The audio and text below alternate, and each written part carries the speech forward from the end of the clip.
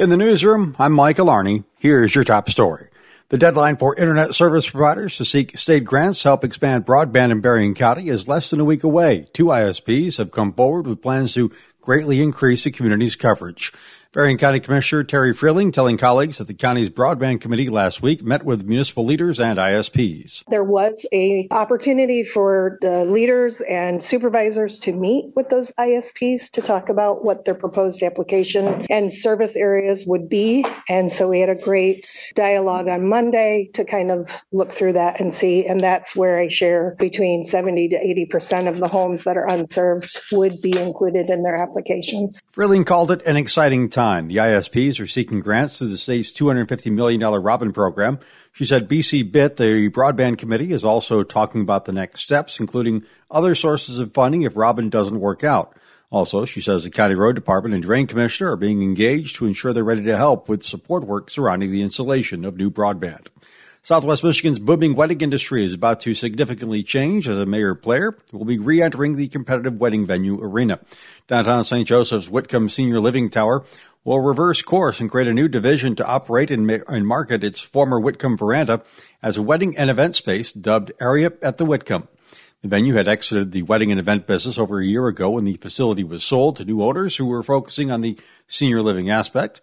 Owners telling MoodyOnTheMarket.com that they were never opposed to using the outdoor space for events. However, they were committed to putting the Whitcomb's primary mission, patient and resident care, front and center as their top priority.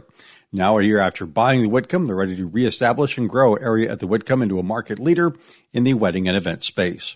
The South Haven Harbor will be dredged this spring. U.S. Army Corps of Engineers has allocated $610,000 for the project. The sand will be placed on South Beach, according to Assistant City Manager Griffin Graham. The Corps dredged the harbor in August last year as well. They placed roughly 18,000 cubic yards of sand from the channel on South Beach last summer to make up for what had been eroded away over the past few years. Other harbors that will be dredged this year include Saugatuck and St. Joseph. High school students from across the state, including this area, are in Detroit this weekend, competing to see who will come up with the best businesses, marketing, or community solutions. Ken Lundberg has the story. The Distributive Education Clubs of America, or DECA, is an association that prepares high school and college students for leadership roles in marketing, finance, and hospitality. There are about 8,000 students that are part of Michigan's DECA program. This weekend, students will compete in categories such as Best Business Solution, Community Awareness, Financial Literacy, and Leadership and Teamwork campaigns. St. Joseph High School teacher advisor Angie Malott is taking 44 students to the Detroit competition.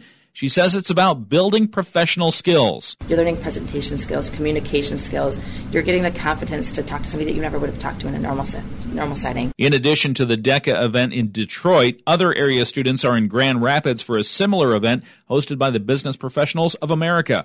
Malott says whether it's DECA or BPA, business skills are in high demand, and preparing students today makes them better equipped for their careers tomorrow. Ken Lundberg, WSJM News. Berrien County Administrator Brian Doucette is thanking the county's road department for stepping up to help a neighbor following the death of a Van Buren County Road Commission employee last week.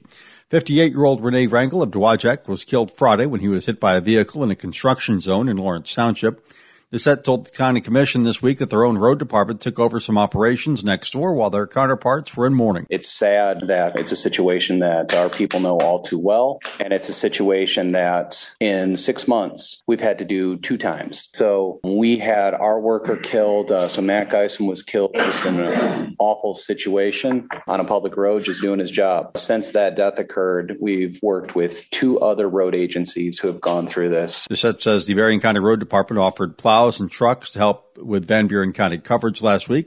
It also connected the neighboring agency to counseling services.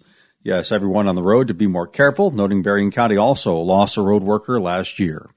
In the newsroom, I'm Michael Arney.